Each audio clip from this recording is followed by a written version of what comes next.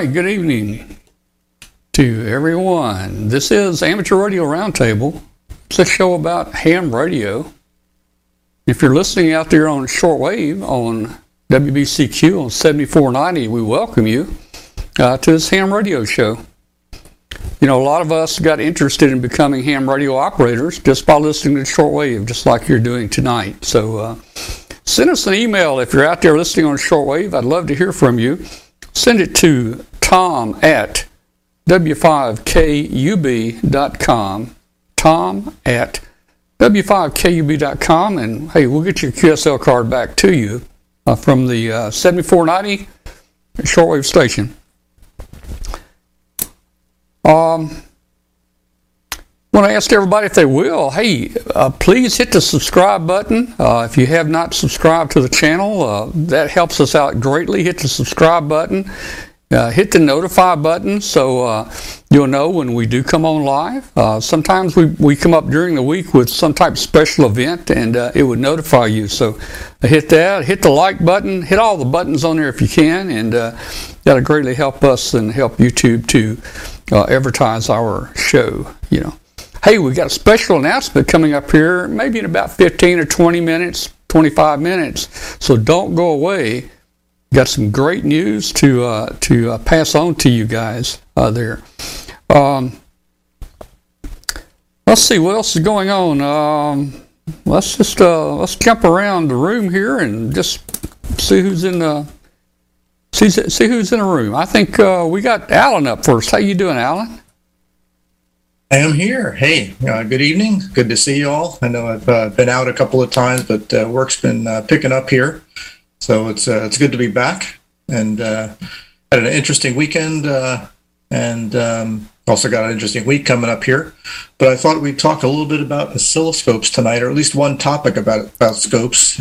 Talk about probing, which is probably one of the most important topics in terms of getting signals into your scope properly. So yeah, that's what we got on tap for tonight. And I could sure use that. Hey, while we're at it, I heard that you received the 2020 Hudson Division Technical Achievement Award, right? Hold that thing up. You got the plaque here? Let's look at it, man. So I was going to get that on camera there. We got it there, man. And you were rubbing elbows with some big wigs there, Joe Taylor, yeah. It was the Hudson Division. It was a Hudson Division awards luncheon. And, because I guess we're located pretty close to Connecticut, we actually had the ARRL CEO, NA1AA or NA2AA, Dave Minster was there. And also one of the other award recipients was Dr. Joe Taylor, K1JT. He received from the ARRL, not just the Hudson Division, the 2019 Technical Achievement Award for JT8. One of the many digital modes he's developed. So this is a photo here of me, along with Dave Minster, AA2AA, the ARRL CEO, the Nobel Prize winning K1JT, Joe Taylor, Dr. Joe Taylor, and then this is WO2X. David was the 2021 Hudson Division Technical Award recipient, and also received the 2021 or 2020 Cover Plaque Award for his work with Node Red for doing remote station operating. So I shared a table with these guys. So it was a really fun evening. Well, that's so cool there. And hey, those guys have done a lot, man. I don't know how they do this. I guess they're just smart, right? That's what it is. They're just smart. And, we'll have to talk with Dave. Yeah. Maybe we can get him on because Dave, he's done a lot of work with remote operating, and he'll tell the story about why he actually had to do it out of necessity for a while, but and it's kind of been involved in this thing called Node Red, which allows you to control relays and power switches. So he has his entire station, including being able to cycle power on everything from his rotors to amplifiers to radios to everything else, all remotely. So it's actually really cool. Wow. Well, yeah, let's get him on here and have a good time and talk about it. I'm sure I'll learn something for sure. Hey, let's jump over and look at. Let's talk to Glenn. Hey, Glenn, how you doing? Hey, I'm hanging in there, man. All right. Finally got something put together for tonight. Okay. Going to be talking about PC board design software a little bit and how to do it and what it looks like. Is that using some type CAD program, or is it called CAD? Yeah, we're going to be talking about Eagle PCB. Eagle. I've got Eagle here. I've tried it a couple times, and boy, it's just complicated for me. I want to learn about it because it's a little tricky to learn, but I've got some very good solutions to help you get around that. I mean, I brute forced it. I had to use it for all of my books. And, it was just kind of trial by fire. Well, look, here's what I like to do. Hey, and there might be a simple way to do it, but I build these little trackers here, and they use 0402 parts. The parts are the size of the end of a needle. And I would like to expand this up to 0604 parts. Same schematic, just use a little bit larger parts. They're still pretty small, but they're easier to work with. And you should be able to do that. I've got the board. I've got the board layouts, on Eagle. I just wish there was some way to convert it to, the next larger, expand it somehow. You would have to replace each part individually with the larger part. Yeah. Just change the part and tell it to redo it and rework it. Wow. Well, okay. Well, it sounds simple. I just don't know. I don't know. Well, okay. Well, very good. Looking forward to that tonight. And we maybe we'll learn something tonight on that too. Boy, tonight's going to be a learning experience, I think, for us. Okay, so let's see. Let's just jump right into the program here. Oh, let me just say hello. We got a couple of new people in the chat room, I think. There's a NA5C Steve in McAllen, Texas, on here tonight. We'll say hi and do a shout out to Steve down here in Texas. Is there anybody else new tonight? We advertised the show somewhat on some of the Facebook groups, and it may have brought some new people over here to the show tonight. So just interesting to see if we have any new people on the show. I know we probably had 20 or 30 people join the Facebook group.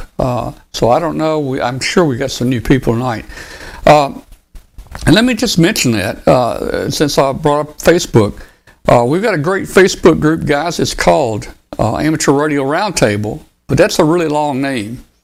And if you'll just put in W5KUB in a search in Facebook, it'll bring it up. It'll bring our group up. We have over 12,000 hams in our group, and it's a very active group. A lot always goes on in that group, so please join us, and everybody is welcome.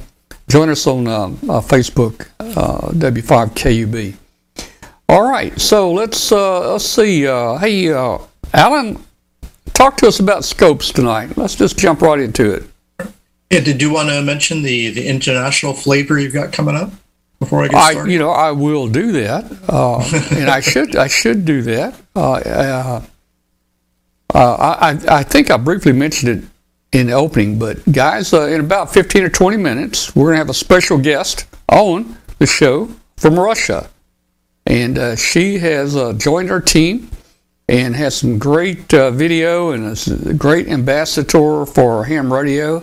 And I think you're really going to enjoy it. So stick around, and after Alan does his thing, we'll be bringing in R1 BIG. So stand by. Okay, go ahead, Alan. Alrighty, very good. Hey, we're looking forward to Raisa coming on here and see what she's got for us. So actually, it's interesting. I had my oscilloscope up here for a program that I worked on Friday, and thought it might be good to kind of redo some of that for the audience here, because many of us have got oscilloscopes. And one of the most important things when using a scope, especially when you're probing around in circuits and things like that, is the proper use of probes. Okay, and what's interesting is that there's some subtleties there that people may not know. And one of the most of the probes that folks use, they kind of look like this sometimes, or you might have some older ones that got a different style. We'll call it a comp box that plugs in. Most of these probes are called 10X probes, and many people don't know a whole lot about why they're called 10X probes and why we actually use 10X probes. So I'm going to briefly cover that and then show one or two good best practices with probes. So let me do a quick little share here to help you guys better understand what 10X probes are. Okay, so if we look at this, this kind of little simple RC circuit over here, this is essentially what the input to your oscilloscope looks like. Typically a 1 megohm resistor to ground, and that's shunted by some amount of capacitance, usually somewhere between 10 and, say between 10 or 15, 20, 25 picofarads or so, depending on the bandwidth of the scope. Higher bandwidth scopes is going to be a little bit lower. The lower bandwidth scopes is going to be a little bit higher. So how do we connect that input to our signal, or to our board? How do we connect it up to the circuit? Well, why don't we just use simple wires, right? And we just use come flying leads like we do with the DMM. Well, two things to think about. Number one is that one side is always ground, okay? So you always have to connect one end to ground. It's not like the leads of a DMM, okay? So one side's always ground. So I'll connect one wire to ground, then I could just have another wire connecting up to my circuit. Why doesn't that work? Well, part of the problem with that is that these long wires and the big loop area adds a lot of inductance into that measurement path. And inductance presents a higher impedance at higher frequencies and can cause some problems. And more importantly, that big loop area is going to look like an antenna. It's going to pick up all sorts of noise and things like that. And the wires could also couple your circuit's signal to other parts of the circuit. You can get away with this generally for low frequencies or very large signals, or a combination of both those two actually, but not really much more than that. So we generally don't use flying leads for anything more than, audio basically. So how about we solve some of that problem by making it a coaxial cable connected to the BNC connector of the scope and connect that up to our circuit. Okay. Well, the good thing about that is that, we've minimized that stray pickup because we've shielded the line that we're using to pick up our signal, and that minimizes coupling to other parts of the circuit, so that's good. The bad thing, though, is that we've added capacitive loading, okay? Because coax is, tens of picofarads per foot. And very easily, a hunk of coax, connected up to your circuit could look like 100 picofarads. Now, how's your circuit going to react to 100 picofarads hanging on that node that you're trying to measure? At 30 megahertz, 100 picofarads is about 50 ohms, right? So it places a pretty heavy load on your circuit. So while we've solved one problem, we really kind of introduced another one by doing the shielded. So let's see how we can address that. Well, let's say if we take that hunk of coax and let's stick a series resistor in series of the signal line on the far end of the coax. What that does is it isolates the probe capacitance, or the cable and scope capacitance, so it puts that 100 picofarads on the other side of a 9 megohm resistor. So that kind of takes it out of the picture, so that's a good thing. It attenuates the signal by a factor of 10, right? 9 megohm resistor here, 1 megohm resistor over here, right? So we created a 10-to-1 voltage divider, okay? But in many cases, we can deal with that. And this is part of why this is called a 10X probe, because of that 10-to-1 voltage division. But we've introduced another problem, all right? At very low frequencies, right, the voltage division is handled pretty easily by the 9 megohm and 1 megohm, right? That's your 10-to-1 voltage divider. But as the frequency starts to go up, the reactance of this 10 to 20 picofarad capacitor at the input is going to start being lower than 1 meg. And when that happens, you essentially now have a 9 megohm resistor in series with, or shunted, with a shunt going down that's less than 1 meg. So you've essentially created an RC low-pass filter. So now we're filtering away our high frequencies. So we got rid of the capacitance, but we still have now a low-pass filter. and that gets worse as the frequency increases.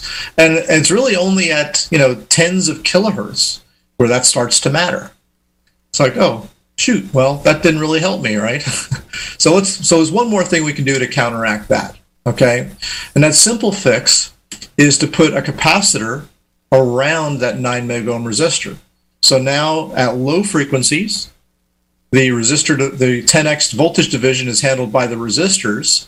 At high frequencies, the capacitors take over and it becomes a capacitive voltage divider. And the only thing we have to ensure is that, while these resistors have a 10-to-1 ratio, these capacitors have to have a 10-to-1 ratio. It's actually in the other direction, but it's still a 10-to-1 ratio. And therefore we can get essentially a capacitive voltage divider that gives us the 10x voltage division at high frequencies. The resistive voltage divider gives us the 10x division at low frequencies. Oh, great, we're done. Well, almost. The problem is that, remember how we mentioned that the input capacitance to the scope is somewhere between 10 and 25 picofarads. Well, that varies by scope, which means I can't just pick a capacitor value to stick around that 9 megohm resistor and have it work all the time, because it's got to match against that. So we make that capacitor variable. And the process of adjusting that capacitor is called compensating the probe. And this is something that new and novice scope users and experienced scope users alike often forget to do. So we're going to talk about how to do that and what it looks like.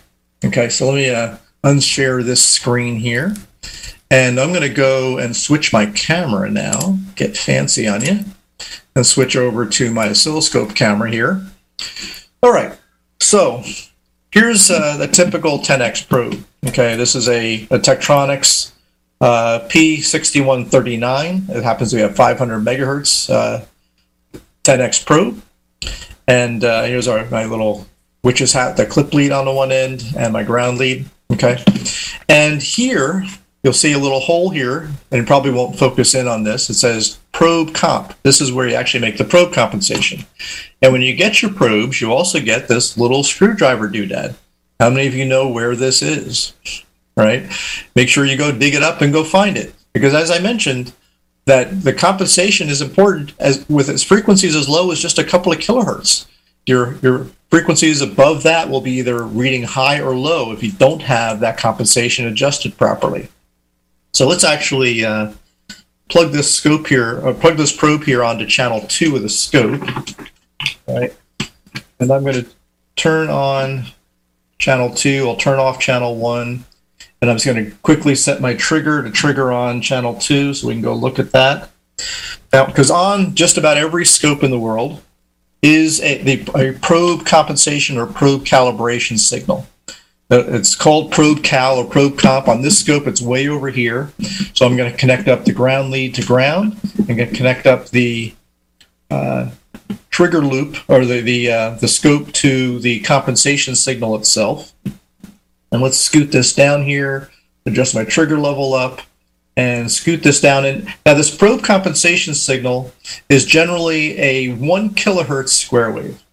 Now keep in mind that it's not exactly a kilohertz. It's not designed to be a 1 kilohertz frequency reference. It's just an approximate 1 kilohertz signal.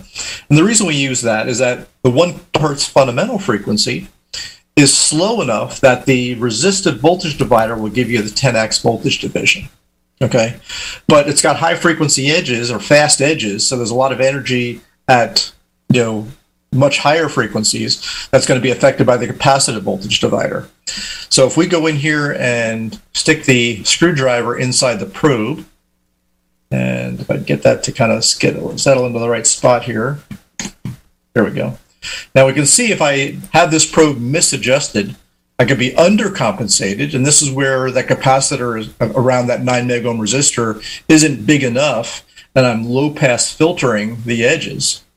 Okay, or if I adjust it the other way, that capacitor is too big, and I'm passing too much of the high frequency energy, right? So that I'm getting less of a voltage division at the high frequency at the edges. Okay, so the idea is that you want to adjust that probe compensation to get as close as you can get to a perfect looking square wave. And now you've matched that probe to the input capacitance to your scope. And again, a pretty important thing to do, because without doing that, the measurements that you make at signals above just a couple of kilohertz can be off, either by being either too high or too low, and you wouldn't know why. It's purely because you didn't have the compensation adjusted right. So dig out your 10x probes and be sure you properly compensate them on your scope.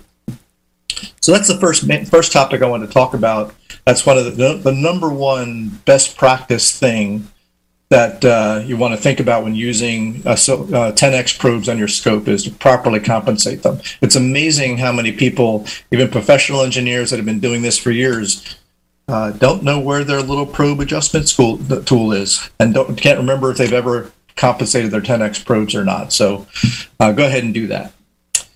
The next thing I want to talk about, and probably the second most common thing that people don't do right when it comes to, or don't think about enough when it comes to looking at their using probes, is properly setting up and properly adjusting, properly using the ground lead and paying attention to that ground lead length.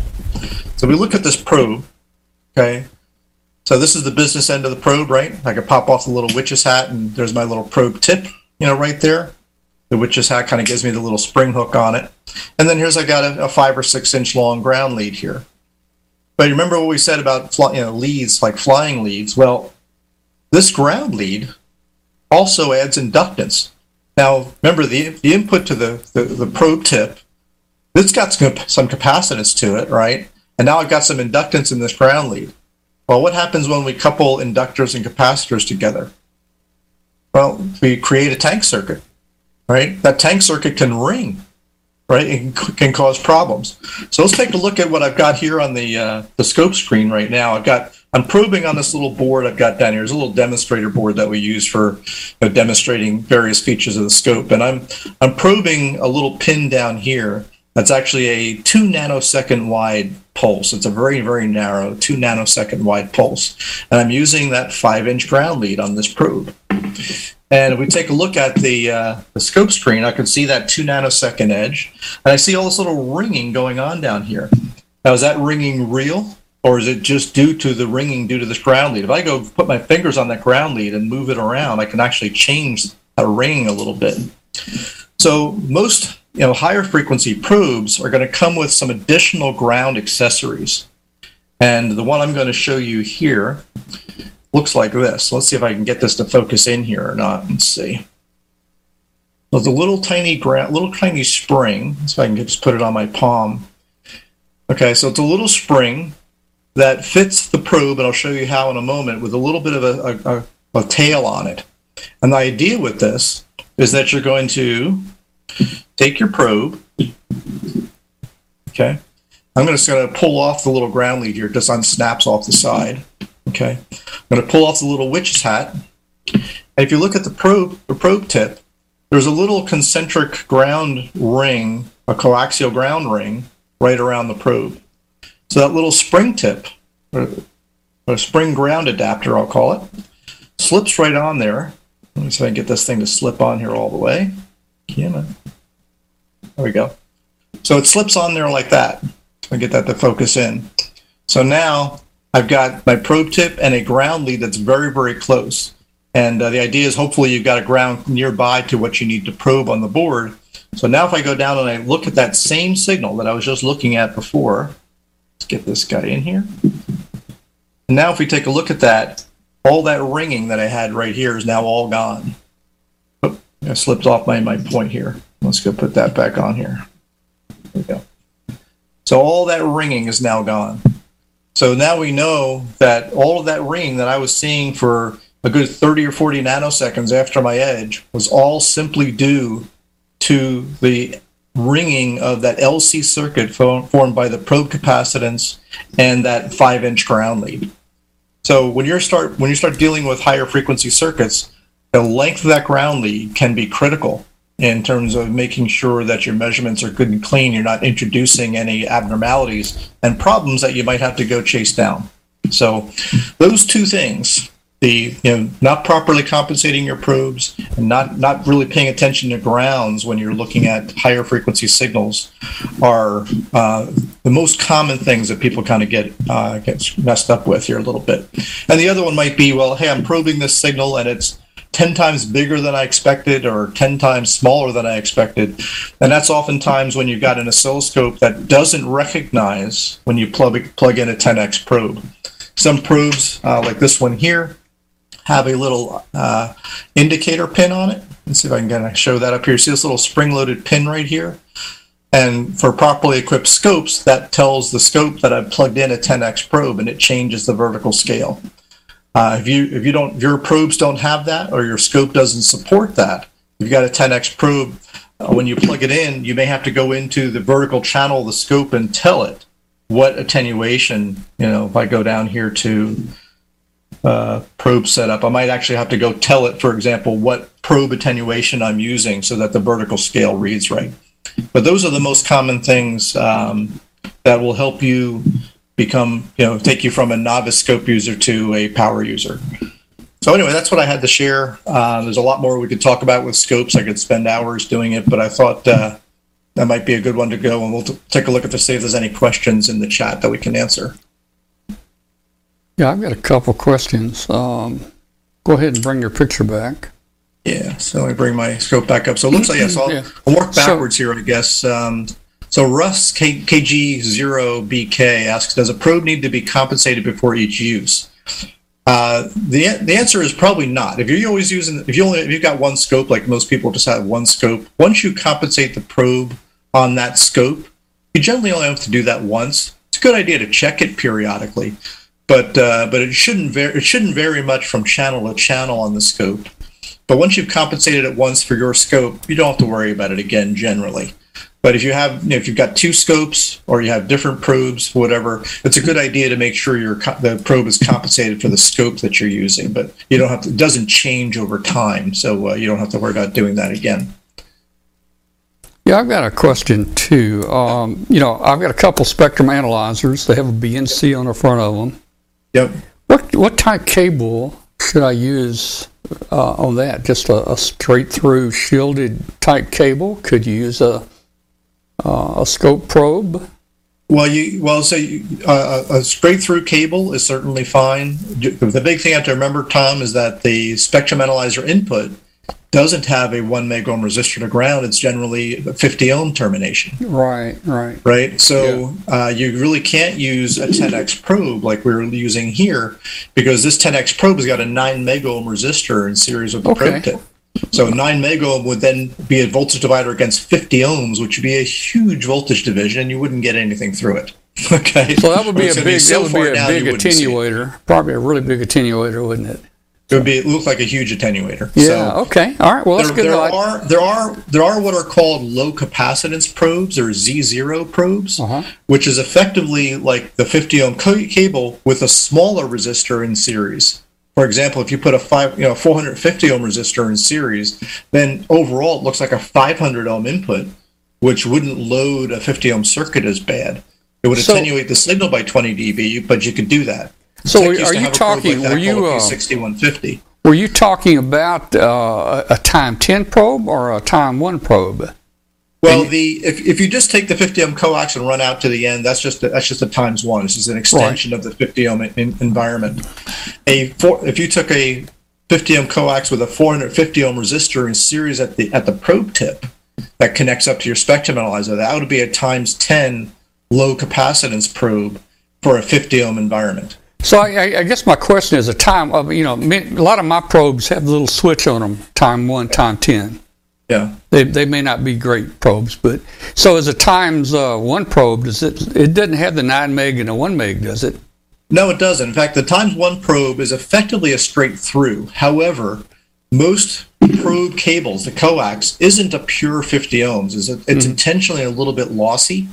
So it won't look like exactly like a coaxial cable, but you could certainly get away with using your time 1 probe. Your times 1 probe, but it's not generally a 50 ohm coax. So you're almost better off using just 50 ohm coax. Okay, gotcha. Okay. Yeah. All right. Well, very good. That Somebody said it looks like I'm up on your shelf right now. Yeah. Oh, I don't want to fall. Oh, gee. Oh.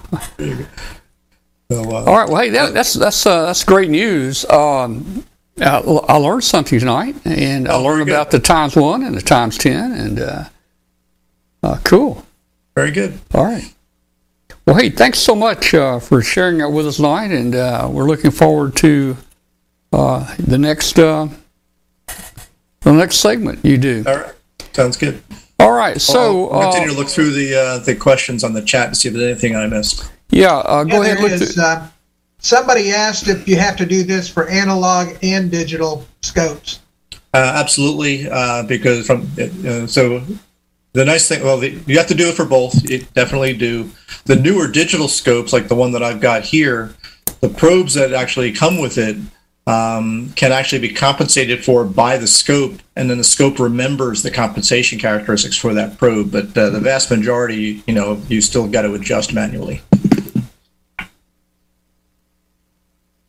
All right. Well, very good. Okay. Hey, guys, just stand by. We'll be back in just a couple minutes here.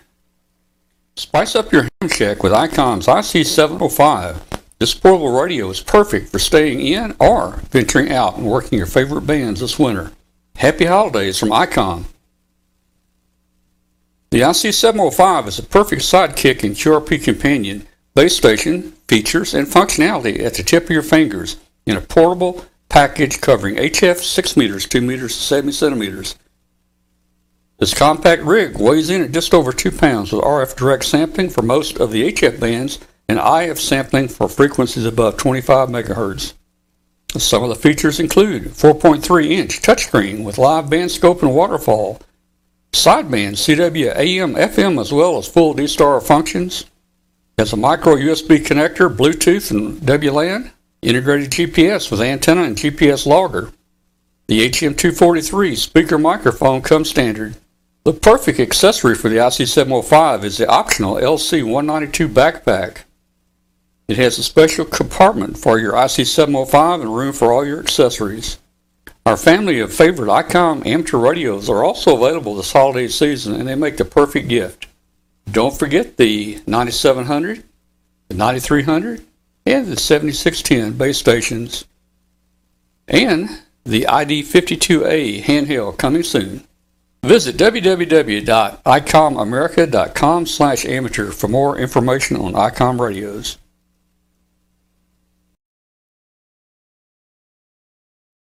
LDG Electronics provides state-of-the-art antenna tuners for every amateur need. From QRP to QRO, fixed stations, portable and remote, an LDG tuner will match your radio to your antenna using our lightning-fast, proprietary tuning algorithms. LDG is a family-owned and operated company dedicated to bringing innovative, quality products to the amateur market. All LDG products carry a full 2-year warranty that is fully transferable. Support is only a phone call or email away. We're always here to help you. Visit us on the web at ldgelectronics.com.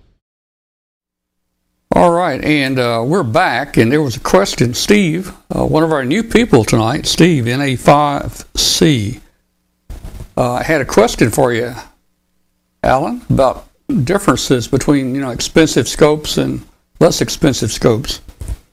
It looks like, Steve, your question was the practical differences between the expensive tech scopes and the more affordable, like Rigol or Siglent or some of the other scopes that you find out there. And when you get down into what we can call the entry level and even hobbyist market of scopes, really the biggest difference is that, and I remember talking with our engineering folks about it, because Tektronix makes kind of entry level scopes as well, but they still don't cost as little as like a Rigol or a Siglent or something like that. So what's the difference? And I was told by them it really comes down to a couple of things: the amount of the engineering that goes into it, calibration, durability, things like that. And a lot of that comes down to choice of components. Things like the rotary encoders and switches that are used, on the Tektronix scopes and other like Keysight or HP Agilent or whatever. those components, the potentiometers, the switches, the rotary encoders, the displays, and things like that, are industrial rated components, which have a higher temperature range and a much longer service life than more commercial rated components that might be used in less expensive instruments. So that's one difference, and that's part of the difference in cost. But there comes to calibration, stability. There's a lot of engineering that goes in, that way as well. But at the end of the day, for a lot of the hobbyist work that you're doing, you'll get, perfect service out of something like a Rigol or a Siglent or something like that on your bench. It's certainly probably more affordable than a brand new tech. But you could buy a used tech for a decent price and have a really nice professional quality scope on your bench. So. But otherwise, there is in terms of what the scopes do, there isn't a huge difference. It really comes down to durability, accuracy, reliability is what you're paying for. All right. All right, very good. For any other questions, just put them in the chat room there, and we'll be glad to answer them. Was there anything else there? It's kind of funny. I have got a Handtech, which is similar to the Rigol. That is my kind of day-to-day one. But when I want to get serious, I break out my ancient analog 475 Tektronix, because it's just easy to use and accurate and easy to set up. Yeah, I've got a 465B in the basement that I use a lot, and I've got a couple of analog scopes in the basement, so and I use them quite a bit too. So I like them all. Okay, so another question in here was about tuners, and I try to answer that. He's got one band that doesn't tune, and I think we did a show on this a while back on the tuners. Okay. Yeah, because most of the LDGs are rated at 10. But I put up a chart that had links to stay away from, and it had it all laid out. And if you use this link, it'll work on all these bands, but it won't work on this band. Exactly. If you use this length, it will work on that band and that band, but it might not work on the middle band. And so it's real critical in there. Just add 5 feet to the wire, you'll be good. To try some different lengths. And he said he shortened it a little bit. It didn't help. You might try to lengthen it a few feet. Do 3 feet, 4 feet. If we go back and remember a show that I did probably a while ago talking about Smith charts. The Smith chart is a way of plotting complex impedance and things like that. But one of the things to remember on a Smith chart is that the further the impedance is away from the center of that Smith chart, right, the higher the SWR is. And then with a given SWR, if you just change the coax length, what happens is you essentially inscribe a circle around the center, and that's called a constant SWR circle. You don't change the SWR by changing the length. However, what you do change is the impedance, right? There's an infinite number of impedances that can result in a given SWR, right? If your SWR is 3 to 1, there's an infinite combination of impedances, capacitive and inductive, that can give you a 3 to 1 SWR. A tuner may say, okay, the tuner is designed to correct for a 3 to 1 SWR, but it might have trouble on certain portions of that circle. So by adding or subtracting coax, you rotate around to a different part of the circle, change the impedance for that same SWR, and then you're able to tune it. So that's likely is what's happening, is that you're running into a corner case where even though the tuner's rated to tune a 10 to 1 SWR, it doesn't do so well if that 10 to 1 SWR is in a certain spot on the Smith chart. But by adding or subtracting coax, you can move it around, and then it may be able to tune for it. Right. Hey, there's a question from Ed, WB5ORT. I'm not sure I understand it. What would be the array of probe a guy would need with an oscilloscope? Well, I'm assuming that you mean, well, correct me if I'm wrong there, Ray, but I'm assuming you're meaning, how many different types of probes would I need? And for the most part, enough 10x probes for one for each channel is probably all you really need. You might want to have one 1x probe or maybe a probe that can be switchable between 1x and 10x for those instances where you've got a low-level signal at a low bandwidth. But otherwise, 10x probes are 99% of the time I'm using just a passive 10x probe. So I think that'll be fine. One thing to remember is that another question I'll get all the time is, okay, I've got a scope that's rated to 50 megahertz, but I've got a probe that's 100 megahertz. Can I use that? Okay, and most of the time the answer is yes, but there's a caveat. Each probe can only compensate for a certain input capacitance range in the scope. So if you use a really high bandwidth probe on a very low bandwidth scope, you might not be able to get it compensated because there might not be enough range in that adjustment. So that's the only little caveat that you got to look at is it's perfectly fine to use a wider bandwidth probe on a lower bandwidth scope as long as it can be compensated. Yeah, now one thing when you're also talking about the probes, in addition to the 1 and 10x probes, as you did with the spring ground clip, there are also small slip-on tips that have different aspects. So instead of the clip that comes on with the witch's hat, you have like an IC pin tip that will actually insulate both sides of the metal tip from the other IC pin, so you can scope down a circuit board without shorting anything out. So there's a variety of different. That's a great point, especially when you start probing, small surface mount parts. That can be really important, so you don't short things out. So usually the probes, when you get them new, come with a lot of really good and very useful accessories. So it's a good idea to take a look at all those little plastic baggies that come with your probe, because there's usually goodies in there that are there for a reason.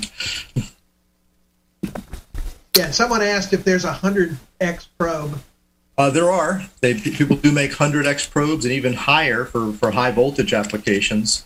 You don't find them that often, but there are 100x probes out there. Wow. I've got one or two in my basement. There are some that go even higher yet for extremely high voltage applications. There's also a lot of other specialized types of probes as well for probing differential signals and currents and things like that. So, but like I said, probably 99% of the time, a simple 10x probe will cover you for everything you want to do. All right, guys. Well, let's move right along here. All right. But I finally found, I think, probably the most famous amateur radio operator. Her name is Raisa R1 BIG.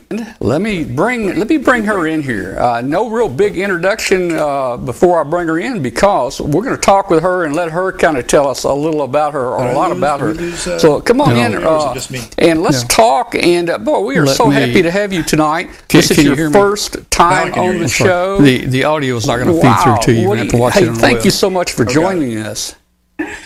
Hello, Tom. Hello, everybody. Thank you so much for your invitation. It was a great pleasure to me, and I'm very excited to be a part of your great show. Thank you. Well, I am so happy to have you on our show with us, and it's going to be just great. I've looked at your videos and your blog, and you really do a lot for ham radio. In fact, some of us old timers have not done as much as you've done, and you're a relatively new ham. You've only been a ham a few years, but you have done so much. Tell us, why did you get your license? What did you think about when you got your license? How'd that happen? I was licensed in 2018 in December. And my first cursor was in the May 2018, and I was so exciting. It was only the first time, and I was very surprised. It was a man from Moscow, and I decided that it could be a very interesting hobby. And then I tried to preparing for the exam, and I passed it in December. And during this time, I was so involved in such a great hobby and knew so many things about it. And I am a person who like to share with something good. For example, if I tried something new and I like it, I always would like to share this thing with my friends. And I thought that it would be a good idea to show my simple steps in this hobby, and maybe it brings new people to the hobby, and especially I am thinking about whales, and I hope that we will hear many whales in the future on the radio waves. Well, you know, I'm looking up the numbers. Only about 15% ham radio operators are YLs, and we want to try to bring that out into our show too. We have YLs that watch our show, and we think this is going to be very interesting and a lot of fun having you on. Hey, I watch your videos, and it seems like every video you not only go to beautiful or historic places, but you also have fun. Now, I go to a lot of ham events, and I don't see people having a lot of fun, you know. But when I see you out there, it seems like you're having a lot of fun. So you must really enjoy the hobby. Yes, it is. I like hobby. I like what I do. I like to travel, and I like to show a little bit for the other people from the different countries something interesting about my countries. How is she beautiful? How many beautiful places we have, and nature is also very nice. And I'm always try to change locations for the videos, and also I like to try different ham radio program, for example, Flora and Fauna, or IOTA, or something like this, and it is really very interesting to thinking about how to move from one place to the other, and yeah, it's nice, and I have a great fun. And I would like to show that it is a really nice hobby. You can learn a lot of information, languages, history, geography, and all of these things is, I think, very interesting and very important in our lives. So I think you were born in Finland, is that correct? No, it isn't. I was born in Uzbekistan. Okay. And during last 15 years, I live in St. Petersburg, Russia. Mm-hmm. Sometimes I am in Finland, but my city is St. Petersburg. Oh, okay. And you're in St. Petersburg now. You've made that your home. And it's a beautiful city. And St. Petersburg, it's named after Peter the Great. Is that correct? And he was, I guess, that was many years ago. But it's a beautiful city, and a lot of history behind it there. So you've held calls. You've had ham radio license. You've had 3 calls. You've had a Finland call, I think, an OH call, right? Mm-hmm. Finland, and then Uzbekistan, and then now as R1 BIG. You're a ham radio operator. You've got a wonderful story, and we're going to do some video. You're going to join us from time to time and present some of your travels to these historic places and operations and so forth. And what are we going to see tonight? You've got a video that you made, and tonight, what are we going to see? Tonight we will see my video from the center of St. Petersburg, my lovely city. And it was a very exciting experience for me because it was the first time when I was in the center of city, and it was at night. It was on the 24th of June. It is the shortest night in our region. And you know that in the summertime we have white nights. It means that it is not very dark and the sun is sunset is very, very late in the night. I was very excited because it was in the center of city, and I was worried about the police, but nobody was interested in my activities, and I was lucky.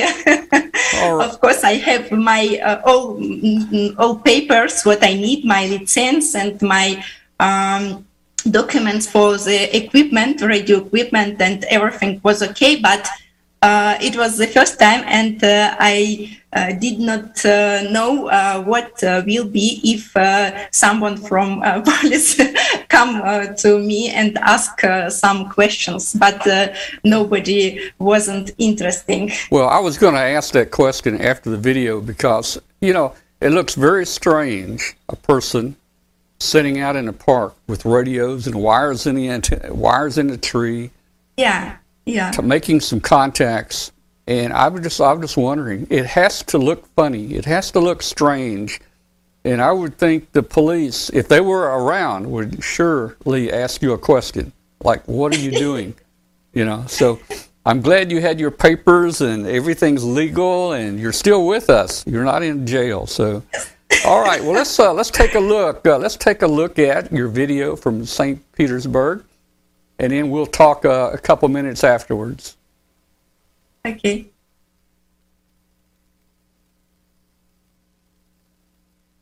Hello, my friends. Today I am in the center of my wonderful and beautiful city, St. Petersburg. I want to tell you more information about it. 3, 2, 1, let's go! It is Peter the Great who founded our city more than 300 years ago. St. Petersburg is a touristic destination. About 8 million tourists come to our city every year. Look at this beautiful night view on the Neva River. I really like to go boating, especially in such a wonderful warm summer evening. The view to St. Petersburg from the water is especially beautiful. By the way, it is the shortest night in the year. And I am going to install my radio equipment here and go on the air directly from the heart of St. Petersburg in this wonderful white night. Now it is midnight, but you can see it is not so dark. Uniform Bravo 1, Alpha Oscar Alpha, stroke portable, is that Roger? Roger, Roger. Thank you very much. Your report is 5 and 9, and my name is Raisa. I am running now from the center of St. Petersburg. QSL? Okay, Raisa, QSL. Thanks for the 5-9. You're 4 by 2. My name's Steve. Sierra Tango Echo Victor Echo. QTH on the island of Bonaire in the Southern Caribbean. United Bravo 1, Alpha Oscar Alpha, stroke portable. I have very simple antenna. It is dipole antenna on the trees in the center of city, in the center of very big city. QSL? Yeah, okay, Raisa. Roger. I understand you're using just the dipole and you're in the center of St. Petersburg. Very good. Well, best wishes from Bonaire in the Caribbean. UB1 AOA portable, Papa Japan forward Delta X-ray 73. 73 and 88. It's a portable, that is interesting, John. You should take that, guys. I didn't hear. Okay, who's the portable? Go ahead. United Bravo 1 Alpha Oscar Alpha stroke portable UB1 AOA stroke portable. Roger, get a United Bravo 1 Alpha Ontario America portable. You're 5 and 9 with me. 59, nice signal and a beautiful voice. Thank you very much for calling in. And my name is Hannes. My call is Delta Kilo 1 November Oscar. And now let's try with John. I hope John had a copy. Hi, stand by. John, go ahead. Okay, Uniform Bravo 1 Alpha Echo Alpha, I think. You're 5 and 7. 5 and 7 in Prince Edward Island, Canada. My name is John. Okay, over. John, repeat your call, please. Repeat your call. Your call again? Yeah, my call. Victor Yankee 2 Whiskey, over.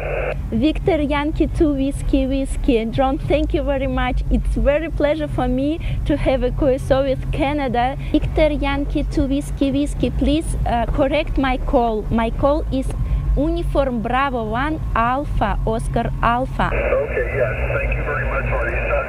It's lovely to talk to you on the radio, and I have to tell you, I have a very good friend and a work associate named Marisa. So, спасибо большое. Thank you very much, 73 and 88, John. So, my friends, today I have a fantastic night. I spent it in the center of my city, in this location. This is my portable equipment.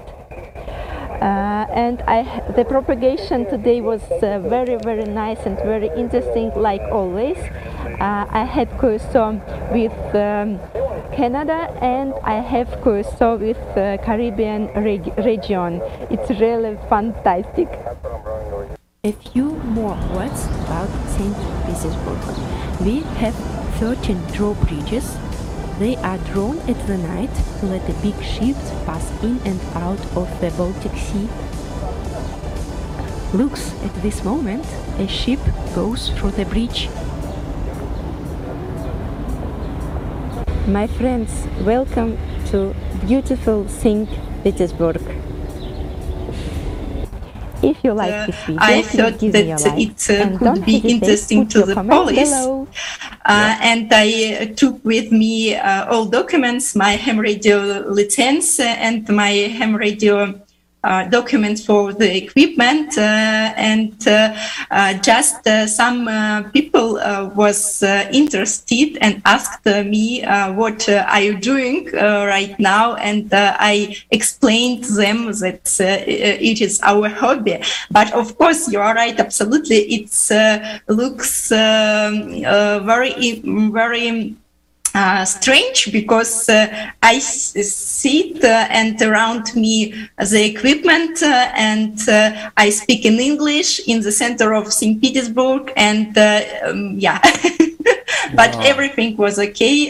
Nobody was interested from the police, I mean, and yes, it was a great night, and it was so unusual to have the X station from island, Bonaire Island.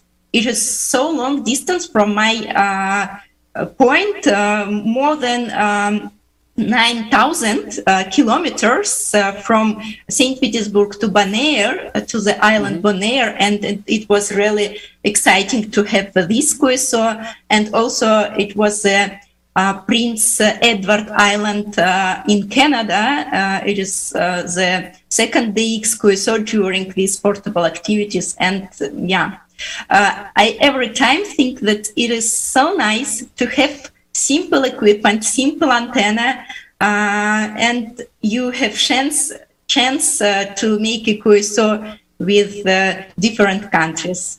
I'm so happy of it, and I had a great fun on this night. Well, you know, the bands many times seem dead. There's no one on. Mm-hmm. But it seems like, and you know, I've noticed when we have contests, the bands are full. So that tells me we just need more people to be more active. And I've noticed when you get on the air, you have pile-ups. You have a lot of pile-ups when you get on the air. You open the band up. So do you enjoy pile-ups when so many people are calling you? Yes, it is a big fun and great experience. Sometimes I want to have a simple QSO with someone and to speak a little bit more. But every time when I am on the air, I have a pile-ups and I want to be polite to everyone. And of course, I could not speak with one of my correspondents too long time, but I like it, and I'm very happy that when I feel the joy from the other side. It's really very nice because I know, for example, when I call the X stations and there is also pile up, and I could not call him. And one moment he answered me, and I am so excited. And this moment I'm so happy. And I know that many people, I'm not at the X station, but I know that many HEMS operators are very glad to have a QSO with me, and I feel their joy, and it brings me a very, very nice feeling. Well, you are very active in many things. I know you like things like fox hunts and contesting. Oh, hey, contesting. Let me just say this. I read where in 2019, the Worldwide DX contest, you were number one in Finland, right? You were number one. It was my first experience when I was alone, like a single operator. Yes, it was a big result, great result for me. Number one in Finland, and I think 15 in 15 in Europe. Europe, yes, yeah, yes. And you were number 23, number 23 in the world. That's quite an accomplishment. Wow. Well, hey, you know, I want to let everybody know about your YouTube channel tonight, and we're going to start having people check out your YouTube channel and your Facebook and all these things. Let me see if I can pull those up. You've got a great. Let's see. This is your Facebook channel right here. Guys, just go to Guys and Girls now. Go to Facebook and just put in YLRAISA, and you will find Raisa here, and this is all about her journey into ham radio, and she's got some very interesting things that she posts in her Facebook group. Let's see. Also, she has a blog. I think it's just, is it RAISA.blog? Is that right? Mm-hmm. Raisa? Yes, okay. it's correct. So everybody, please check her out, check her videos out, subscribe to her channel, and I think you'll really enjoy that. All right, well, Raisa, it is so very welcome. So it is such a pleasure and honor to have you join us on the show. Tonight is your premiere with us on the show, and we really thank you for being here. And we're looking forward to additional videos and discussions about the things that you do for ham radio. Thank you so much for being with us. Tom, thank you very much. It was a great pleasure to me. And the next time we will tell about fox hunting too, and many other things which is interesting for us in ham radio. And I think that's the great idea that we have together. We have both. It is to promote our hobby, and everybody do it like he or she think to do it. And I think that if it will be more people, more active people in social media like we, we will have more new people in our hobby. And I hope it will be. And I know from my channel and from the people who wrote me the messages that they were interested in ham radio because they watched my videos, and I'm so happy about it. I wish you all the best, and to everybody 73 and 88. Bye bye. Well.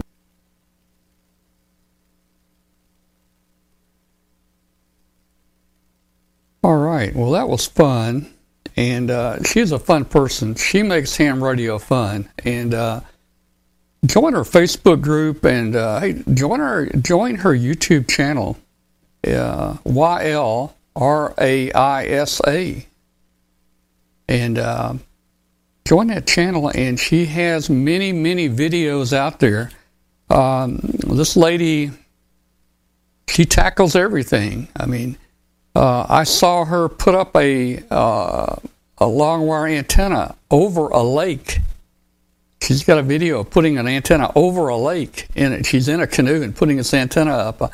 I've seen her shoot lions over trees. She's a better shot than I am with that big, I don't know what you call it. It's that real long stick-looking thing with the slingshot type thing. I think that's some commercial product out there, but she does it all, guys, and we're so glad to have her now with us on the show. And every couple of weeks, we're going to be bringing something new in from Raisa, and hopefully you guys will enjoy it there.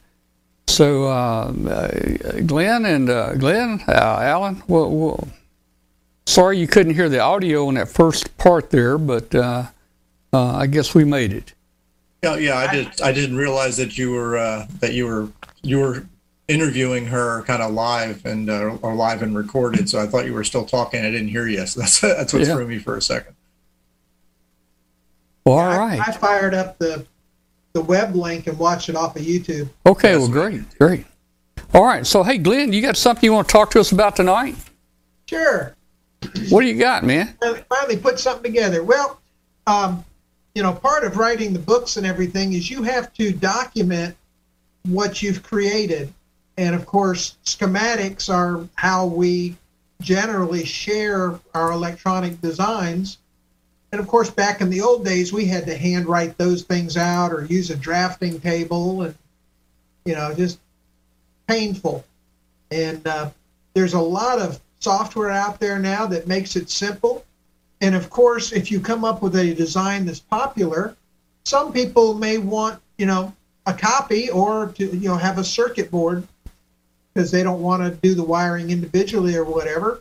And a lot of these packages will export that information to a file that you can ship off and have a PC board made. And so I've got a little PowerPoint presentation I put together here. And we're going to pick on one. Let's see. And too many screens up. All right, can you see this screen? Yes, we can. Okay.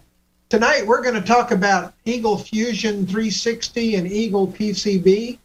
This is what I use to create my schematics. Although there are several others out there, and I really want to look at, I guess they call it KiCad. It's KICAD, KiCad, whatever. So as we talked about, as you keep going and designing and doing things, there'll probably come a time when you want to share these designs or have a board made. I know in my case there are several boards that I'd like to make. The two big ones that are mostly used are Autodesk's Eagle PCB and the KiCad. At the end of the day, which one to choose, it's pretty much a matter of personal preference. You'll probably want to experiment with both. From what I understand, the KiCad is relatively easy to work with, and it's very full-featured. But the Autodesk it can be complex, but it's also got a lot of power behind it. So it's 6 of one, half dozen of the other. The KiCad is what I call it, is an open source and therefore free product. It's a fully functional package. This thing can create boards up to 2.14 meters square. I don't think we have circuit boards that big anymore. That's a big board. It is. And you can also have up to 32 layers. I mean, you can literally make your own motherboard with this software, 32 layers. And you can get it for Linux, Mac, and Windows workstations. And my personal preference, because I've just worked with it for so many years and kind of just had to brute force with it, is the Eagle PCB. It's got a free version. It started out as open source and got bought by Autodesk. And just recently, they rolled it into their Fusion 360 package that we'll talk about in a minute. But the free version has limitations that they want you to spend money. They want you to buy the paid version. But it's still very functional and usable for what we want to do. It also runs on Linux, Mac, and Windows workstations. Recently, they made changes from the free version. It's now included as part of their Fusion 360 paid product, but they still leave us a limited free version of Fusion 360 for personal use. This also gives you access to computer-aided design and computer-aided manufacturing, CAD/CAM, as well as the Eagle PCB software. So you get a whole taste of their suite. But for now, we're just going to stick with talking about Eagle. To get it, first you'll need to sign up for a Fusion 360 for personal/hobby use subscription at Autodesk.com, products Fusion-360/personal. This will allow you to download and install a limited use version of the Eagle. It limits you to 2 schematic sheets, 2 board layers, and a 12.4 by 12.4 inch board as compared to the 2 meter board on TCAD or KiCad. You can get full functionality from Eagle if you want to go with one of the paid versions, but for most hams, the free version will do everything that we need. Libraries is where all of the parts, specifications, pin layouts, everything you need to know about a part are contained inside these libraries. You can download and add additional libraries. There's a site called ComponentSearchEngine.com and Element14.com. That's where I got most of mine. And for the parts that don't exist, you can create and share your own parts and libraries, which I had to do for things like the lightning detector and some of the other Arduino parts that just didn't have a library yet. This is what it looks like when you first fire it up. You've got your libraries and all the other functions and your projects. And the project we're talking about here is the CW Decoder project. I believe that was in my second Arduino book. And, or is it in the new one? Can't remember. I think it was in the second one. And so here is where you can actually select and add a part. And you can expand this out and get the different package types and everything and select and then put it onto the schematic board like this. And this is the entire schematic for the CW Decoder. You just literally add part, grab the part, drag it onto the page, place it, and go. You add your wiring, and you've got it all set. From that, you can actually create a project. Either way, you can do it from the board view in a physical scenario or the schematic view. If you create one, Eagle will also automatically allow you to create the other for you. However, you're more than likely going to have to rearrange it at the end because it's just not that smart in terms of placement. I prefer to start from the schematic drawing, and once that's complete, if I want to, I'll create the board drawing and then rearrange the components and the circuit traces and everything as needed. It does have an auto route function to give you a basic layout of the board traces, and you can rearrange from there. The following slide is going to show you what a finished board would look like.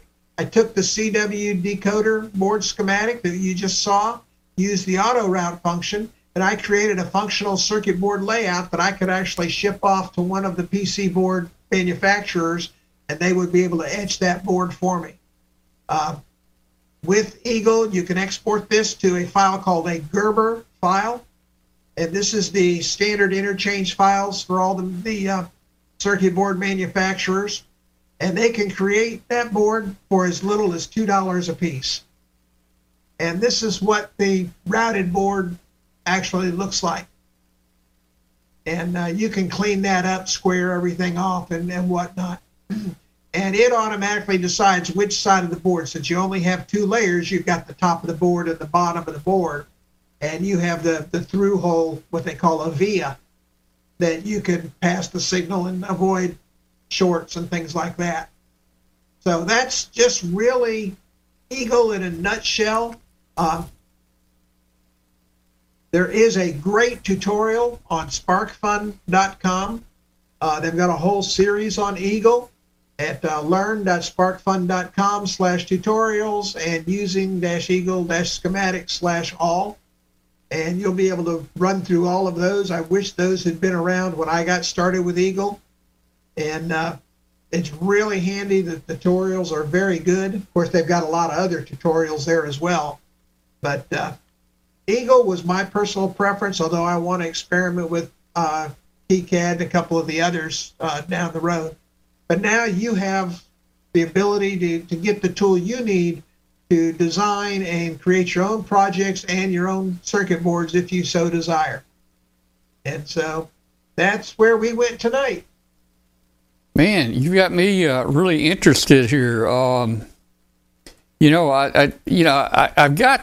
use Eagle, and I've got this. The little tracker here is. I got the schematic. I got all the Gerber files, the board files, everything, and have these made.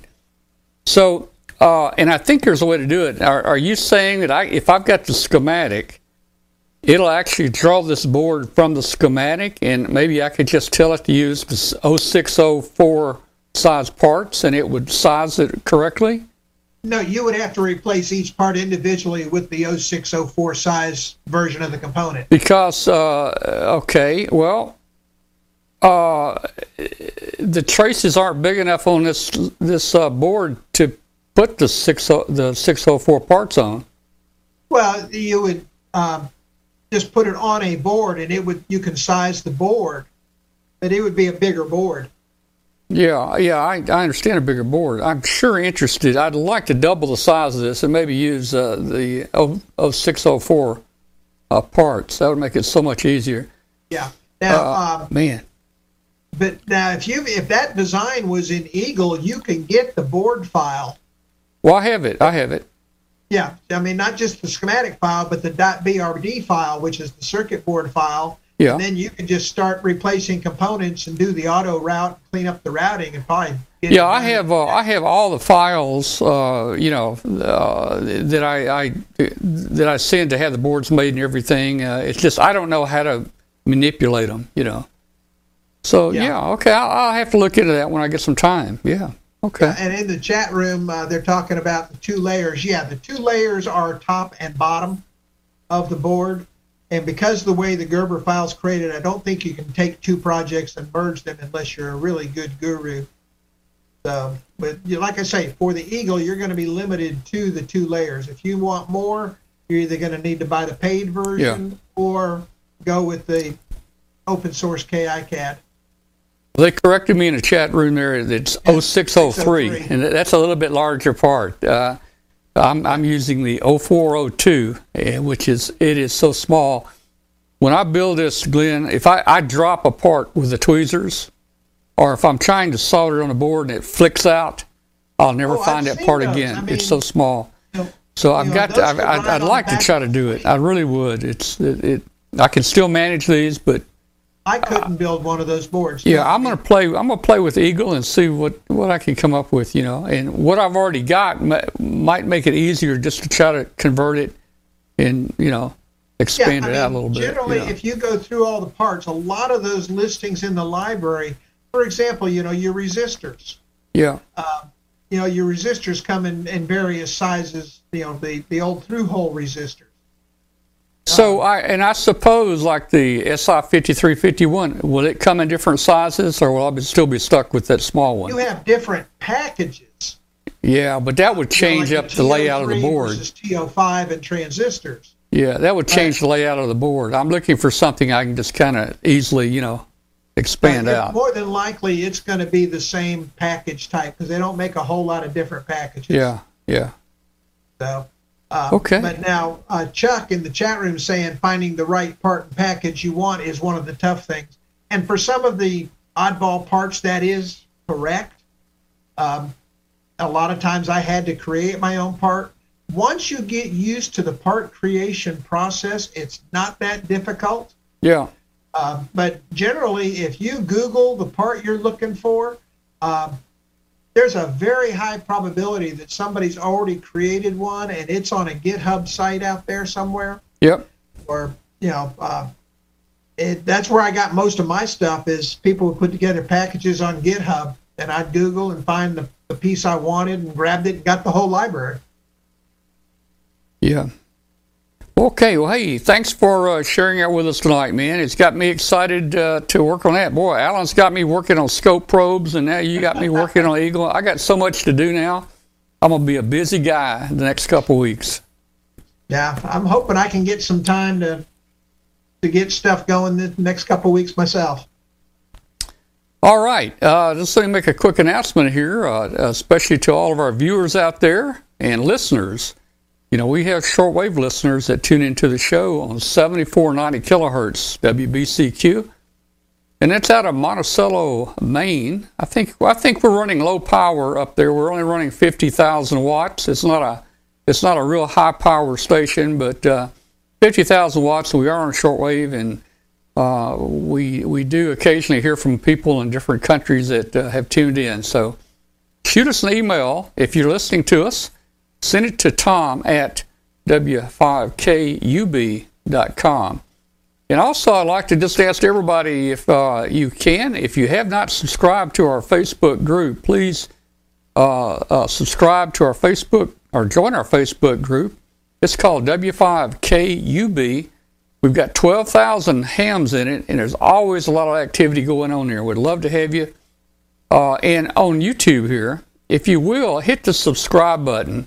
That really helps us out if you hit that subscribe button, hit the notification button, and that helps YouTube to let other people know about our show. And our statistics show about 25% of the people that actually show up watching our show on a Tuesday night actually come to us from the little thumbnails over on the right side of YouTube, that says we recommend this video for you, a similar video. So about 25% of our people come from that. All right. Hey, I want to talk to everybody very just briefly about some, backup power.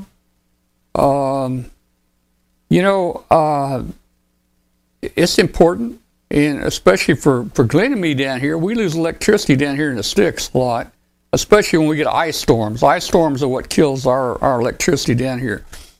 Guys, you may have known, I mentioned, I've ordered a 22 kW gen rack to put in the house here, to all house generator. I paid for this thing in July, the first week of July. I haven't got it yet. And they're estimating now that the delivery is going to be the 27th of December. So I won't even get this for Christmas. I bet you I don't even have it in January. But, the supply chain is so messed up right now in the world here that, it's just, you got to grin and bear it. There's not much you can do. But in the meantime, In the meantime, I do have a generator that I can plug into the house here. It's a gas generator I can crank, and for an emergency, and run the whole house with it. But I have to go out there. I have to hook it up. I've got to drag it out. I got to crank it and all that. It's a gas. Now this Generac here is going to be natural gas, so it'll be hooked to my natural gas meter out here, and it's going to automatically start all by itself, automatically switch with transfer switches and so forth. And so that's going to be neat to have whenever I do get it. But in the meantime, in the past few years, I have kind of made a poor man's backup to keep me on the air and to keep the computers running. And, probably many of you are familiar with the little UPSs. This is a little APC 650, I guess, volt amp UPS system. It's roughly 650 watts, and it has inside there. It has one battery. It has one little battery. Let's see if I can find a battery. Yeah, it's got a that's an 18 amp hour battery.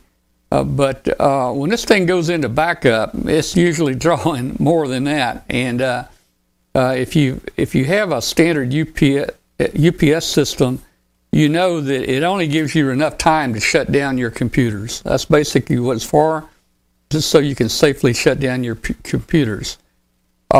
This particular one, this 650, is one that I have put. You can see the red and the black wire there. I have taken out the internal battery and ran a cable out for an external battery, and I'm using a much larger battery there.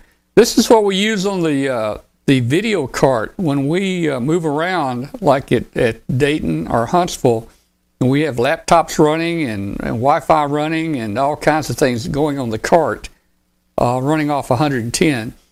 So this battery with that little 650 UPS, it'll actually run an hour and a half, 2 hours, pretty easy there.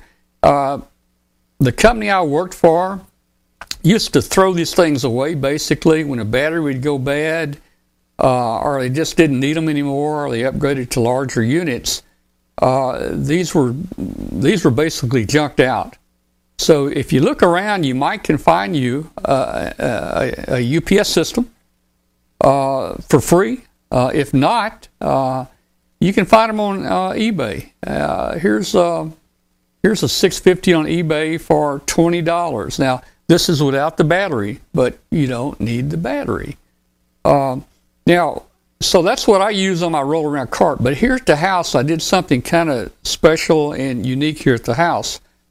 Out in my shop, I have a 1500. Basically, it's a 1500 watt UPS out there. This was made by Triplite, and let's talk a little about it first. So there's a front view of it. Not much to see. There's a side view. Let's see. Okay, 1500. It's a 1500 XL. And it's roughly 1,500 watts, and that's quite a bit of power, actually. When you need it. Now, if you go out to try to find one of these on eBay, it's going to be much more expensive, even used. Here, this is $160, but it comes with 2 new batteries in it, or 2 good batteries in it. You might can find one much cheaper without the batteries in it. Now, this particular one here is a 24 volt system, 24 volts. So they use 2 12-volt batteries in series, and I think these are 7 amp-hour batteries. These are 7 amp-hour batteries. So you can see once this thing goes into battery backup mode, it's going to be pulling 20 amps, and those batteries are going to last you about 10 minutes. I mean, I'm surprised at how quick a UPS system actually runs down. So I did the same thing. On my 1500, and I had my 1500 out in my shop, and I put 4 6-volt deep cycle golf cart batteries in series, and this gives him my 24 volts. This particular UPS actually had a plug on the back for external power. So I just basically plug those in. You could remove the batteries, and you could run the wires out to your batteries. Now, these batteries here, these batteries will let you, and let me just say, so I've got the batteries outside, and the 110 volt, I ran Romex from my UPS through my attic and down into the ham shack, into my office, into my family room. So I have receptacles in the wall in those rooms. I have a number of computers plugged in that run all the time. I have my internet router and modem plugged into it. I have the TV plugged into it. I have a lot of things that are plugged into it, and it's got about 60-70% loading. The 1500 watt UPS does. So let me show you what I got there. I picked me up some Trojan golf cart batteries. These batteries are about 80 pounds a piece. So, and they're, I think these are 225 amp hours. So, we're going from a 7 amp hour system to a 220 amp hour system.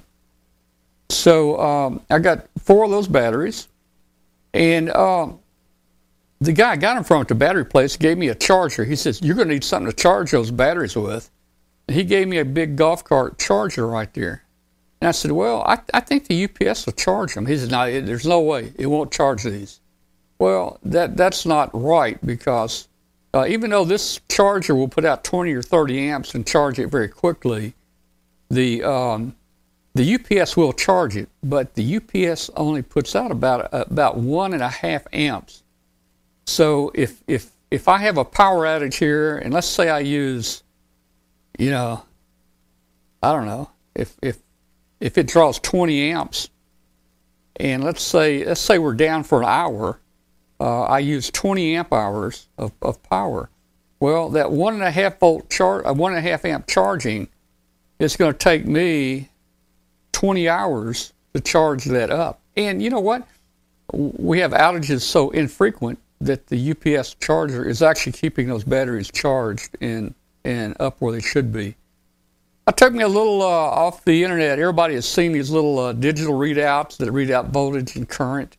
Built me a little box up and put it in the line. It goes out to my battery right here, so I can always monitor the voltage there, and I can see when the charging comes on. I can see the charging current there, and so forth. So outside my shop, if the 2 red wires there go out through the window to behind some bushes outside my shop, and I built a little box up like this, a little weatherproof box up to hold these batteries, and there they are again right there. We went from probably 15 pounds of batteries to about 300 pounds of batteries. So you can see the capacity there. We greatly increased the capacity there. So I just wanted to let you know that that's kind of what we use here. That will run all my computers, my TV, my internet. That'll run everything about 10 hours. I've got 10 hours, and by then usually the power's back on, or I can get my generator out there. And once I get my generator running, it starts recharging the batteries through the UPS. And hopefully I'll get my 22 kilowatt generator maybe as a Christmas present and get it installed. But that's what we're looking for right there. Yeah, the UPS charger will take forever. Like I said, if you pull 20 amps for an hour, that's 20 amp hours. And at 1.5 amps, it's going to take you, what's that going to take you? About 15, 16 hours to charge it back up. So, but it will charge it, and it does keep it floated, and it keeps the batteries charged. If I want to do a quick charge, I could always use the if I guess, where's my picture at? Can't find my picture. Well, there it is. Golf cart charger. There it is right there. I could always use the golf cart charger if I need a quick charge. Like I say, that's about 20 or that's That may even be a 40 amp charger right there. You know that typically charges those golf cart batteries pretty quick. So, but I've never had to use that charger. So anyway, that is the story, and I'm sticking to it. You know, one thing you mentioned about being able to find those at Hamfest, Swapfest, and things like that. Most people don't realize that you can change the batteries, or they don't want to bother trying to find those batteries because they're hard to find if you're looking at a local Walmart or whatever. But go online, you can get them, you know, dirt cheap for those 7, 8, 9 amp hour batteries. And you're talking like for one, it's like $18. Yeah. My UPS uses 4 of those, and it's a 1500. But somebody just gave me the UPS because the batteries died and corroded all the terminals. Yeah. I just put new spade lugs on it, and poof, I've got a brand new UPS. So 90% of the time, if you see one for sale somewhere that's dead, no battery or whatever, 90% of the time, the only problem with it is the batteries or the connectors. And you know, this is a trip light I've got that I have here, the 1500. Prior to that, I had an APC in here. Some people, you know, there's some rumors about APCs have issues and so forth. But anyway, I thought my APC 1500 went out. Actually, it was my batteries that had gone bad, but I didn't realize it. And I took that 1500 watt APC UPS and I just stripped it. I tore all the parts out of it, and then I realized, oh man, it was my batteries. Exactly. So that's when I went out and bought a 1500 watt off eBay, and I think I might have paid about $100 for it. Someone's asking what's the cost there. I paid about $100 for that big UPS. The batteries, I have a friend who has a battery company, and I bought those batteries for $25 each. So I've got $100 in the batteries. He gave me that charger, which I'm not having to use. So, you know, and it's worked out really well here. When we do have an outage here, boy, all the computers, everything stays on. Everything just works fine. And, we're real happy with that. I'm the same way. I didn't do it like you did. I've got a separate UPS on all my critical stuff. So that if the power goes out, I can still watch TV and everything. The computers are on. And, you know, I probably have about 25 to 30 minutes of runtime with the standard battery. So plenty of time to do whatever I want to do and shut down gracefully or what have you. You know, I was reading the chat room. At my other home, I had a similar UPS setup, and I think it was an APC, but I did have the batteries outside. Instead of 4 6-volt, I had 2 big 100-pound 12-volt batteries. Yeah, I've seen those. Yeah, you know, like UPS batteries. We got it work. You've seen them. You know the batteries I'm talking about. So I came home. We were out of town, so I came back one time and opened the top of that box up. Those batteries had actually melted. They were all that plastic. They had basically melted and almost just stuck together. I mean, it was. I'm glad I didn't have it in the house. And and that's the reason. That's the reason that these are outside, particularly for the gas they give off as they charge. And they seem to function very well. I just built my little box and put some insulation on it, and I just check the water every few months, and it's good to go. And, you know, when I get my generator in, I'll still keep that UPS running. And all the things I have in it will continue to be backed up. You know, one of the big things, and they're kind of talking about it, and you kind of talked about it, those little 7 amp hour, 8 amp hour batteries, they are sealed lead acid batteries. Yeah. And as they age, they tend to dry out. And then they'll split, or they'll expand, bulge up first, and then split, and then they'll dry out. And of course, when they split, you get that wonderful sulfuric stench. And that's how you can tell that you've had a battery go out on you. Here we go. You can get the UPS at Goodwill. I mean, just check it there. People buy ham gear there. I can't believe it. I don't know that we have it here where I live, but I don't think I've ever seen ham gear at a Goodwill store. You know, I see it on Facebook all the time. People picking up ham gear or shortwave receivers and some nice stuff out there. There's some good stuff if you like. They've got an online auction site. Oh, really? And if you are patient and you can find some good stuff. I'm not patient. I go straight to eBay and do buy it now.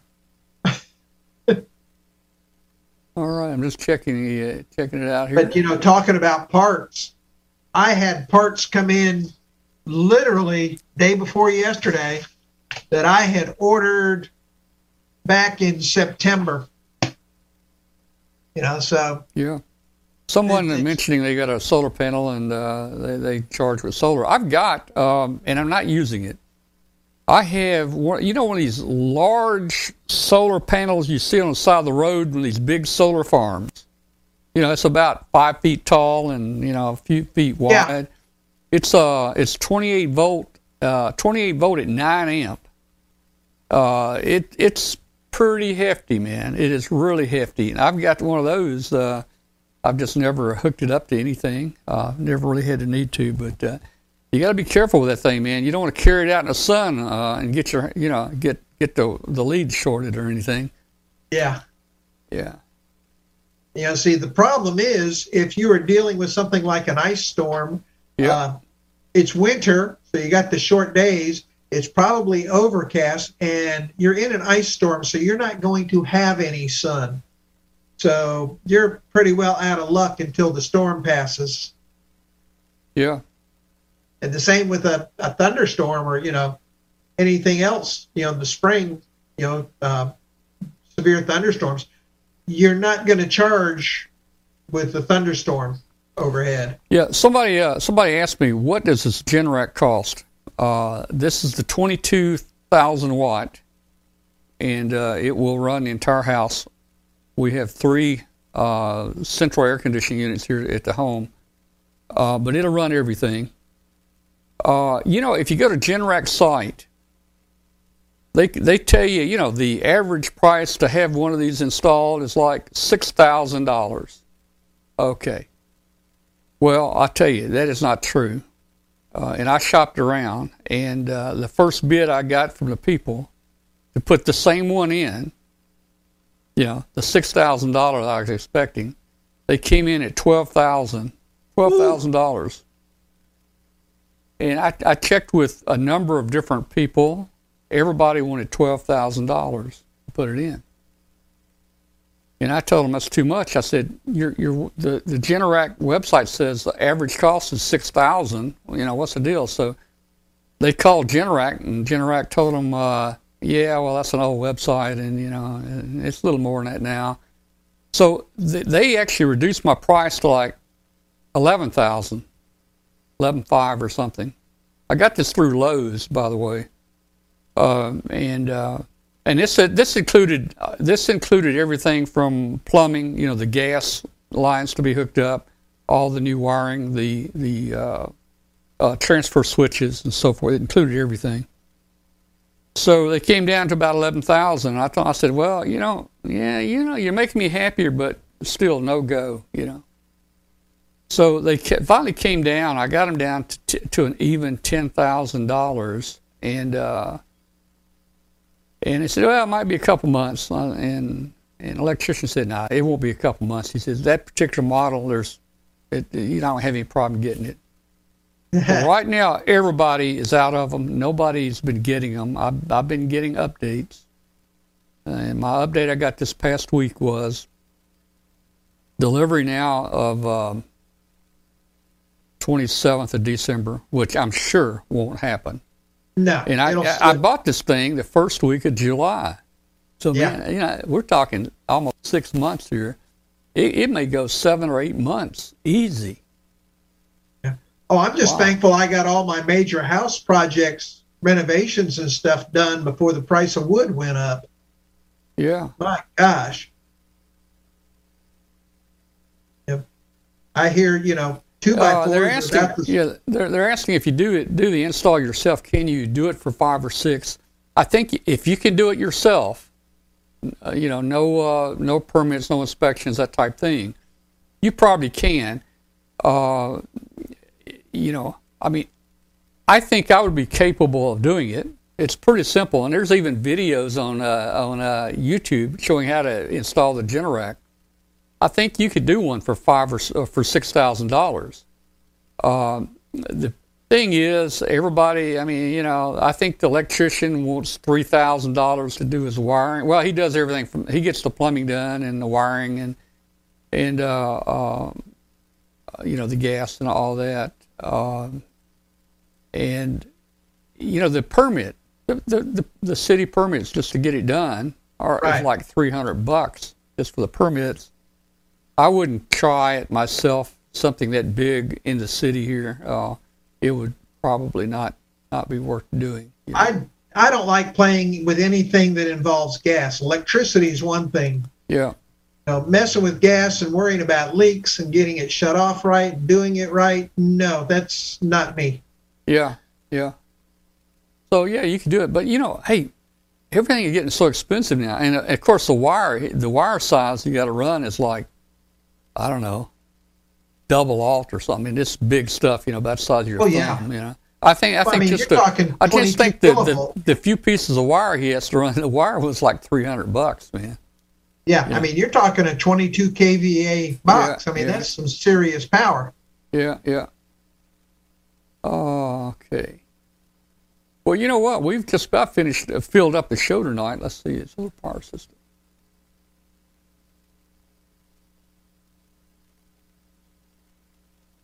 Okay, Colin says there in Australia, a 22 kVA home standby diesel generator is Australian $15,400. Now, I don't know. Yeah, what's the exchange? I don't know what the exchange is. 15,000. Somebody look it up. What's the exchange? What is 15,400 Australian dollars in U.S. dollars? It might be a little bit more actually. Yeah, I've got 200 amp service here, so that's what they'll put in.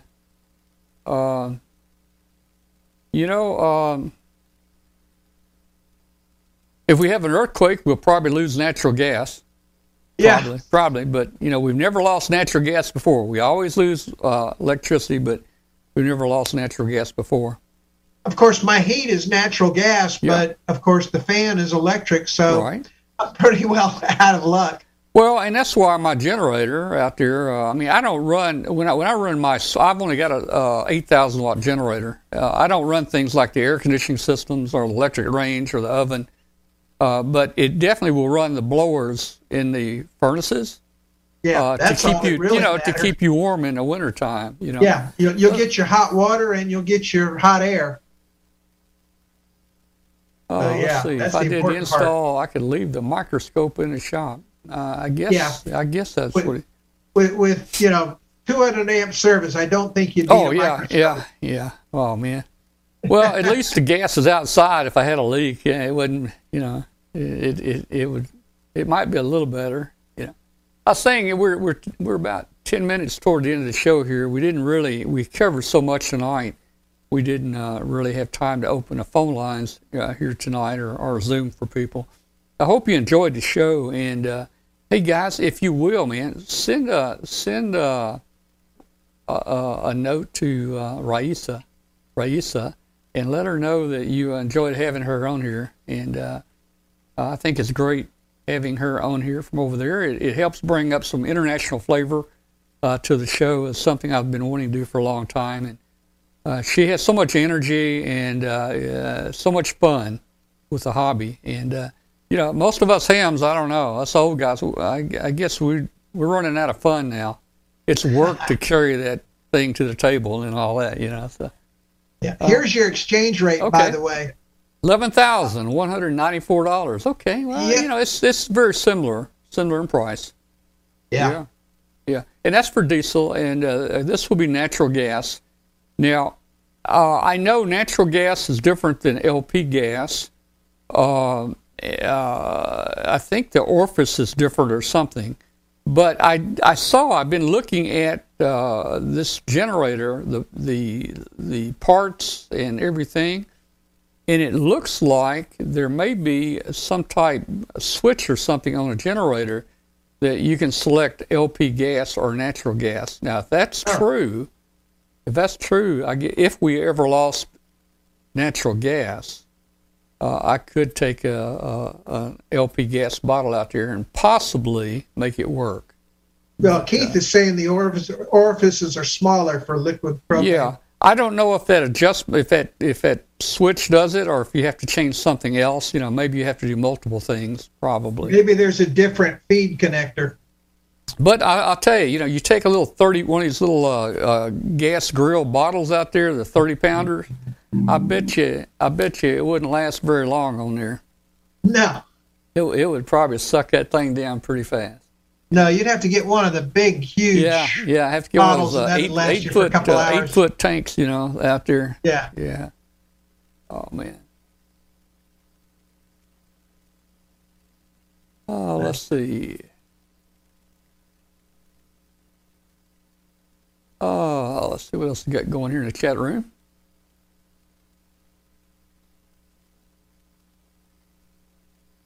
Yeah, I think if you send a note to Raisa, I think she'll reply back to you. So everybody say hello to her, send her a note, and that would be cool. Or go to her Facebook, join it, or join her YouTube. Leave a comment on YouTube, and just mention Amateur Radio Roundtable. I think she'll get a big kick out of it. Natural gas is going up. Yeah, hey, it's going to go up about 40% probably this winter. But hey, when you have a power outage, and we have had some, over the years, this area has had some serious power outages. And I know down in Mississippi, back we had a big ice storm, and we lost all the big steel towers and all the high tension lines. They all fell. And there were people here, even in Memphis, that didn't have electricity for more than a month. Oh, yeah. I remember 1993, 4, when I lived in Birmingham. Yeah. We had that big That's the big one. storm. I think that's the big one that came through here. Yeah. And interesting, my power was only out for about 2 days, but the apartment in the same physical building as me, but across the hall, was on a different feed, and they were out for 3 weeks. Oh, so, yeah.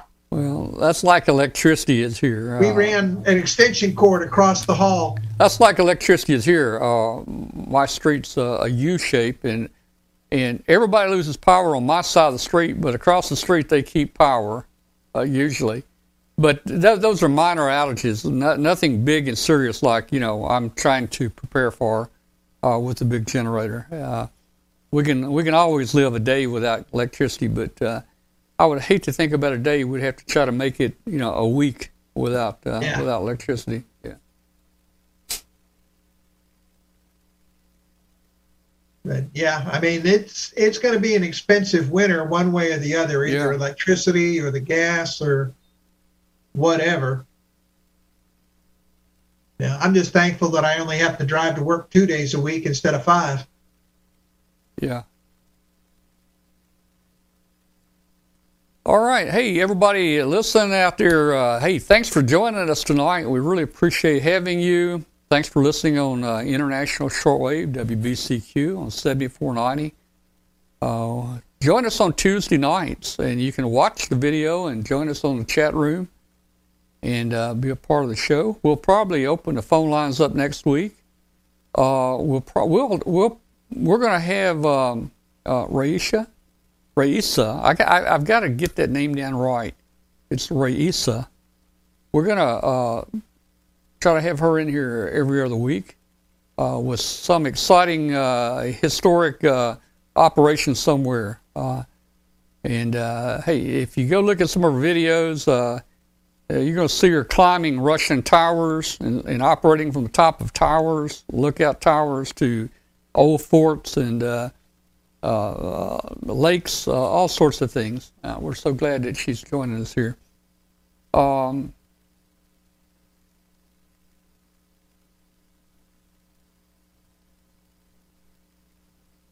All right. Well, Any last words, Glenn? No, I'm pretty much done with everything tonight. Welcome to our all the new people that maybe are in the chat room that joined us tonight. We really appreciate it. Thank you, everybody. Good night to everybody, and we'll see you next week.